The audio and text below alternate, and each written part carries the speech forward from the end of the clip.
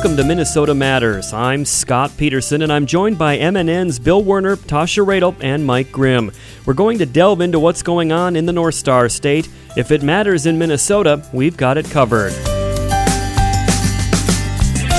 This week, a talk with Joel Hodgson, creator of Mystery Science Theater 3000, as the popular show with Minnesota roots celebrates its 30th anniversary and the kickoff to pheasant season. But first, if you were asked to name a major fire in Minnesota that claimed the lives of hundreds, you might answer the Great Hinckley Fire of September 1894.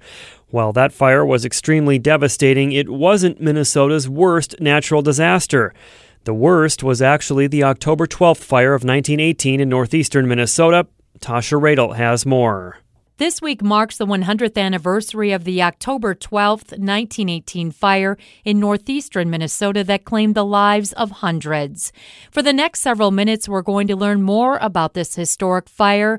And joining me is Barb Summer, an independent scholar from Mendota Heights. Barb, can you give us an idea of the path of this devastating fire? Yes, actually, and that fire took place, and I've got maps actually pulled up here, and there are a number of maps in various books, including The Fires of Autumn by Francis Carroll and Frank Rader, and the new book by Kurt Brown called Minnesota 1918, When Blue Fire and War Ravaged the State, because this all came together at once. But the fires themselves, there were a number of fires. There were a lot of fires, actually, that converged into a firestorm, into several firestorms, actually, the tornadic kind of firestorm that we hear about today, even in various places. In a sense, they followed some railroad lines because there were a lot of spot fires all summer long along the railroads that crisscrossed northeastern Minnesota. And so there were a number of fires in the Moose Lake area, Kettle River and Moose Lake, that just burned through that entire area, burned the town of Moose Lake pretty much to the ground. And that was one from Bain down to Willow River, with Moose Lake being the center of the disaster area. That was one area. That was the southern kind of and then as you go further up into northeastern Minnesota, there was a huge, huge fire area that burned Cloquet, Minnesota to the ground. Started up in Floodwood and Brookston, and then it sort of, I think, split. And so there was a fire, one branch of it that went down and just burned the city of Cloquet to the ground. And that, not Carleton, not the county seat, but Cloquet. And then another branch of it burned down through northeastern Minnesota heading to Duluth, and it burned Woodland to the ground, Lakeside, Lester Park to the ground, some of those outlying suburbs of Duluth, and then it jumped in various places into the city. So it burned Northland Country Club, it burned the entrances to the interstate bridges to the ground, it burned a lumberyard to the ground. So it hopped into the city in various places, as well as burning some of the central and suburban areas of the city. The statistics say that it burned 1,500 square miles, scattered over 8,400 square miles of territory in northeastern Minnesota. Do we have any idea on the number of fatalities or the death count due to this tragic fire? The official record is something like 432 known deaths. There were probably more because these were, especially the outlying areas, there were just a lot of, people homesteading, people say, and living on farms in remote areas. So when the Carleton County Vidette came out with the newspaper article, this kind of identifies the horror on October 18th, and it's one that we've looked at and used a lot. And it's the headline in just black, huge letters across the top of the paper, says awfulest fire horror in state's history. And it still is. And then it said probably 900 lives gone. So the official estimate is 432. It was probably much higher than that. But by the time people were found, they were buried in mass graves. There's a mass grave down in Moose Lake, especially with a huge monument today still. But at that, it was things were so devastating that people were just buried in mass graves, and try to control the try to move forward after the fire as quickly as possible. I understand a number of people attempted to race out of the area in their cars, and many of them lost control and lost their lives on a very sharp bend. I think there were actually two death curves. The one that you're probably referring to is out at Pike Lake, on its way between Pike Lake and Duluth. And yeah, there are photographs of just lines of cars having gone off the road. It was dark, it was murky, it was in the evening, there was a lot of smoke. People were driving, people were calling one another. I mean, saying, get out of it, get out, anyone who had a phone. The telephone operator in Cloquet plugged in and called everyone who had a phone in Cloquet and said, get out now. So people hopped on trains or got in their cars. And the trains took them to Duluth and Superior, their cars. They tried to drive it, and those who missed the turn in the road at Pike Lake went off into the woods and were killed. That was called Death Curve, and I think there was also one in Moose Lake where the same thing happened as people were trying to flee toward Moose Lake. I'm visiting with Barb Summer, an independent scholar from Mendota Heights. Today we're talking about the 100th anniversary of the October 12th, 1918 fire in northeastern Minnesota. Coming up after the break, we're going to focus on the aftermath of these devastating fires. Back to you, Scott. Thank you, Tasha. We'll have more on the 1918 fire when Minnesota Matters returns.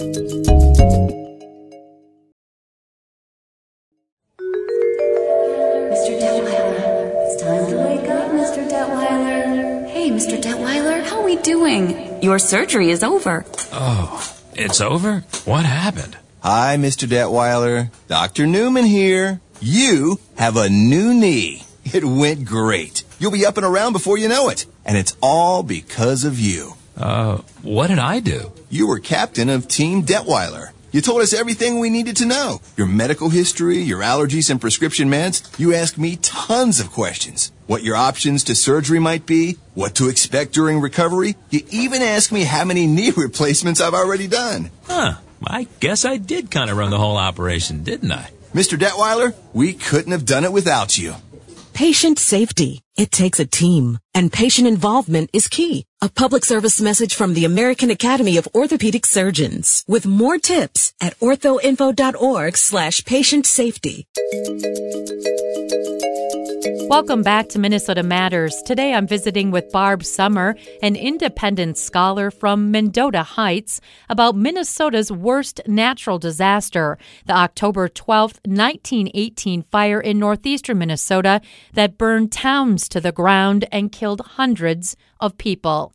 Barb, you had mentioned before the break there were a number of spot fires along the railroad in northeastern Minnesota. Is it fair to say passing trains sparked the fires along the tracks? That's a really interesting question because there was a lot of discussion about it afterwards. What ignited the fire, a couple of things. The fires had burned all summer. I don't remember what the causes were, but there were little spot fires caused by the railroad engines just all up and down the railroad lines. And people just kind of lived with them, and there was always smoke in the air and that sort of thing. But it had been a dry summer. And then on October 12th, atmospheric conditions changed, and the humidity dropped and became very low. And there's actually a map in one of the books. There were a number of analyses done, after the fire, mainly, among other things, to determine cause and that sort of thing. And the atmospheric conditions changed that day. It was a beautiful, beautiful, warm, sunny, wonderful day. No rain had fallen for some time. Fires were smoldering in the woods and up and down the railroad tracks.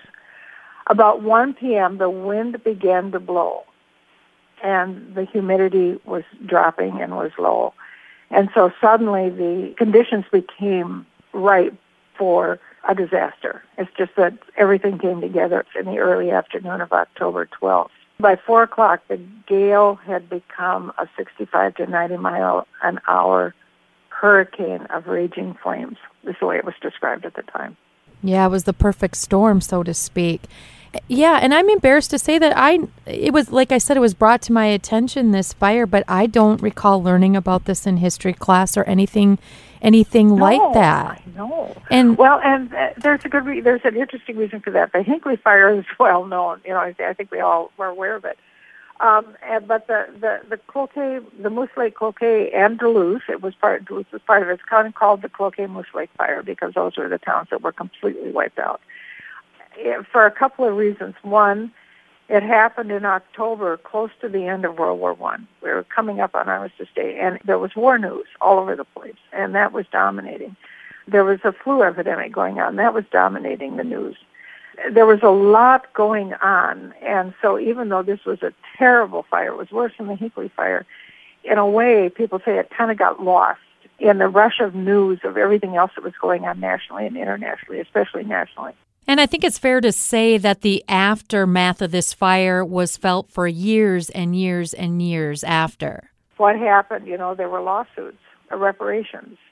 Congress was involved at one point, toward the end. The politicians were involved. How were these people, once they signed up and said, yes, we've lost everything, we've survived, but we've lost everything, then how, there were a lot of court cases, and they went on for 17 years, something like that.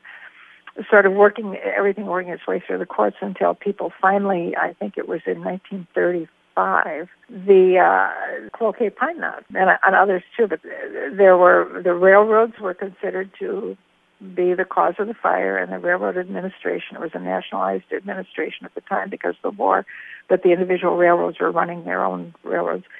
And so the railroad administration and the railroads were considered to be the cause of the fire and held responsible for reparations. And that went on for a long time through the courts with appeals and the Minnesota Supreme Court upholding decisions and et cetera, et cetera. And then they're paying about 50 cents on the dollar, and then people going to Congress, to their Congress people, their representatives and senators, and saying, is there a way to finish this off? And on August 27th, 1935, a bill for resolution of the fire claimants' cases passed Congress and was signed by President Franklin Roosevelt.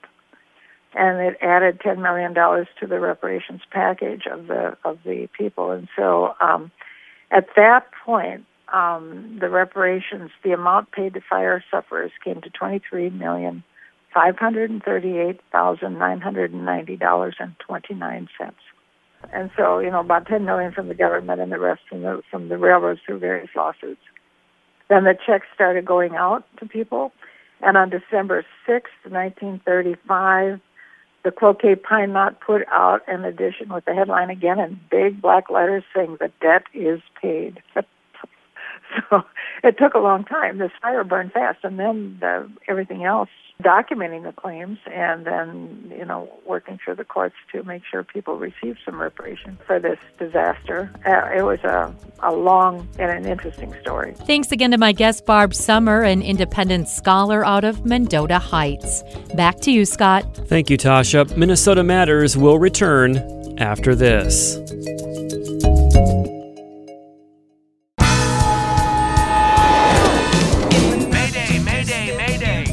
Welcome back to Minnesota Matters. I'm Scott Peterson. Joel Hodgson created Mystery Science Theater 3000, or MST3K as it's known to fans, in Minnesota in 1988. The show takes place in the not-too-distant future and features a human host and robot sidekicks Cambot, Tom Servo, Crow, and Gypsy. They're all shot into space and forced to watch bad movies as part of a human torture experiment. The crew makes things bearable by making fun of the films. The show, which built an impressive cult following, went off the air in 1999, but made a remarkable comeback on Netflix last year after a very successful Kickstarter crowdfunding campaign. A second new season is due in November, and the show is going to be on the road with a tour that also arrives in Minneapolis next month. I recently spoke with Joel Hodgson about the show's success and what it means to be celebrating 30 years of MST3K. Well, it's obviously slightly unreal. I'm so grateful that it happened. Let's see. The big thing is showcasing, the new talent, We had a nice long run, obviously, with Mystery Science Theater, and it went dormant for over 15 years, and I was able to bring it back, and we did a Kickstarter, as you know, that brought the show back, and so the big thing was refreshing the show with new talent and new writers, and so we did that. we're currently on Netflix. To brag a little bit, we're like their number one show based on Rotten Tomatoes. We're 100% fresh on Rotten Tomatoes right now. Not sure. I don't think that'll last. Like, the next season's really bad, actually bad, so I don't think it'll last. Can you expand on that a little bit when you say that it's bad? Do you mean that the movies being poked fun at are bad, or the shows themselves? Well, it's kind of like, we just kind of got really lazy with the second season. We got kind of the success of being Netflix number one show really went to our heads, and we just kind of sloughed off the second season is what I'm saying. I'm just kidding. I think it's better than last season, and we're just about to announce it next week when the shows will be coming out. But I think people will be really excited when we're going to do it, when the 30th anniversary shows come out. But yeah, I'm just kind of giddy. I don't know if a lot of what I'm going to say is going to make sense today. Well, that's good. I of course I could go back and edit this so that I don't get you saying you're just kidding about how horrible the new season is, and then I could put that out there. Yeah, you could do that. I think I just assume you're going to have to do a lot of post-production on this interview. Wonderful. Thank you. The more work for me, the better. Thanks. I appreciate that. Sure. I give you license to make it make sense. So it's got to be, first of all, congratulations on the success of the show. It's great that you, after all this time, can feel giddy about something that that you gave birth to 30 years ago, basically. You're close to it, so this might be difficult to answer, but what do you attribute the show's success to? I mean, the fans out there that love the show.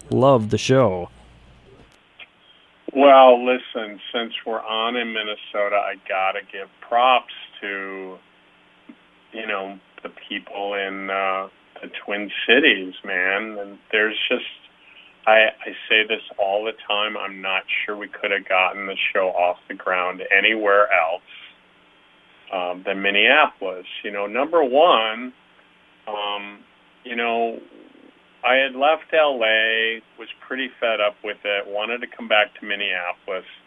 I went to college at Bethel College, and I felt like there's a really good talent pool in Minneapolis. I used all local people after coming back from L.A., and we made Mystery Science Theater with, all people that lived like within a 20-mile radius or so of the Twin Cities. So it's really about Minnesota. I think the people, the audiences are so encouraging. I'll do an impression of a Minnesotan after a show. Please do. Oh, you guys are so funny. I want to encourage what you do so much. It's really doing the Lord's work when you think about it. Does that sound like I'm doing a Minnesotan? I don't know. It definitely But is. anyway, they're very encouraging. They love comedy, and as you know, there's always been a great theater scene and a live show scene. Lots of great bands, come out of Minneapolis. A lot of great performers come out of Minneapolis. It's just one of those really special places. So, like I said, couldn't happen anywhere else. Another thing, I guess, about MST is, people are these last batch of interviews, this latest batch of interviews I'm doing, people will bring up social media and we suggested how social media would work. And I guess, this is the part you're going to have to edit because this already sounds like I'm bragging. Minnesotans can't brag, right? People have brought it up, and it's just that we were the first show to use a shared screen, meaning the comics and the audience were looking at the same thing. And that's what social media is you're kind of looking at the same thing and able to comment on it. So I think that's also maybe why it's the first show that was kind of doing that. You're taking the show on the road here for the 30th anniversary. You'll be in town at the State Theater in November. For people that are curious about it, what can they expect from the live shows? Well, it's like watching Mystery Science Theater in your front room, but there's 1,800 other people with you watching it at the same time. So, and everyone's incredibly quiet. I'm just kidding. It gets really loud, and people have a good time. And so that becomes the real art of it, is when you're performing live, is you have to kind of edit, because the audience, every night, we'll do 42 shows, or 40 shows before we land in Minneapolis. So the art of it is, while you're performing, you have to listen, and sometimes they'll laugh in really unusual spots that you're not ready for, and they'll laugh longer at certain things than they did the night before, and you got to be ready to edit your stuff. They're laughing over. See, the movie, it's not like a stand-up where the stand-up just stops when the audience laughs and then he picks up again. The movie keeps going, and so we have to actually edit and drop out. And I have a line. They're laughing over the setup to my next riff. I gotta wait. I'm gonna just not do my riff, and then get ready for the next one. And so the art of performing is not just performing, but also editing while you're going, more of it. Thank you to my guest, Joel Hodgson. The live show hits the State Theater in Minneapolis on November 17th. Minnesota Matters returns after this.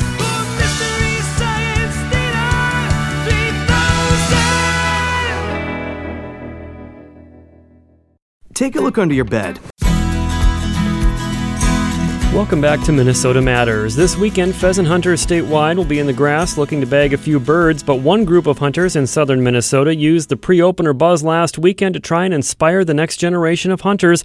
Reporter J.W. Cox has the story. Over the past 20 years, the Sibley County chapter of Pheasants Forever has hosted local youth for a day-long hunting safety and training event. Board member Dale Meyer has been a part of several and says the highlight for him is the nostalgia. It kind of brings you back to your youth. I'm just about 65 years old, and I kind of can see myself in these kids. I had a dad that took me out and a couple of his good friends when I was that age, and they showed me the ropes, and I just feel I got to contribute back to that and help somebody else with it, And I love to cook, so I don't mind making a meal for these kids, and they love that, and they look forward to it, and we got to keep them interested, and that's the main thing. I mean, it makes you feel good when you're done with the day. That meal he mentioned often consists of hot dogs, burgers, and even pheasant soup, capping off a day that's full of hands-on learning opportunities. We teach them how to trap shoot. With the trap shooting, they learn how to handle their gun and the safety practices of handling their gun in a crowd. From there, they go down and they do a field hunt. We plant birds for them, and they each got a chance at shooting a bird, and they actually do pretty well with that. It's quite surprising, considering, 12 years to 17 years. Some of them are pretty small, and they're walking in some pretty deep grass once in a while. But, no, they do real good with that. And then from there, we take them up and we teach them how to clean and prepare that bird for eating. And they have a great time with the whole deal. Interest and participation in the event has ebbed and flowed over the years. Years ago, when we started it 20 years ago, we would have over 100 kids. And we just phased it out when the children didn't show any interest anymore. Well, then we started it up again, I want to say 15 years ago. And then we have the same problem that they didn't show interest, so we phased it out again. But the last 5 years, we've been having really good results with it. We get good feedback from it, and I hope it keeps coming. If we don't get these kids involved, we're gonna lose it. You got to keep them involved in the hunting tradition in Minnesota here. I hope it can continue, that we can keep just growing this, because it's a lot of fun. Meyer says there's a clear reason to keep bringing it back. With today's pressure on these children, we need to get them away from the video games and show them that there is something else out there. And we feel that this is the best way to do it. Meyer says several chapters of Pheasants Forever have similar events statewide. Some even get greater participation. And he hopes it's something even more kids can get access to in the future. Pheasants Forever has an outreach program on it. We do talk about this at our state meeting of Pheasants Forever. It's in a different part of the state every year, and different board members get together and they discuss this stuff, and that's where you get a lot of it out there. And they actually have a coordinator that takes care of it, and it's getting bigger, and we feel we have to promote it to keep the youth interested. It's kind of like take a kid fishing day, we take a kid hunting, and it's just one of them deals. It's a great deal, and I think all chapters should do it. My feeling is on it, we work so hard to buy land that we don't own. We give our land to the state. It goes into state projects, it's open public hunting land. And if we're doing that, we might as well train the children to use it, get them out there. As for advice on chapters that might want to get something started, Meyer says just jump in with both feet. Put it out there and see what kind of response you get back on it. Even if you only get 3 kids that want to do it, by gosh, do it, because them 3 kids will put it out there for you, and they'll go tell their buddies, say, hey, this is fun, this is a great day. These guys really taught us something today, and I think that's the best thing you can do is just do a little advertising. What we do is we use Facebook and social media, it works great. That's the first step in it. And once you get them interested and signed up, then you just get your guys together and say, hey, this is what we got going. We need some volunteers. Let's put this program on. It's simple. Gun safety, learn them how to shoot trap, and get them out in the field and hunt, and it's that simple. Fresh off the excitement of Youth Day, Meyer says he's more than ready to take part in this year's opener. I am going to be down in the area where the governor is opening, just simply because I've got a grandchild getting baptized, and I'm going to take the shotgun along, and if I can sneak out, I'm going to go out and hunt a few birds in Rock County. We see a lot of birds around here, and it's up from a couple years ago. So I think it's going to be all right, It's a great day to get out and do it. Scott, back to you.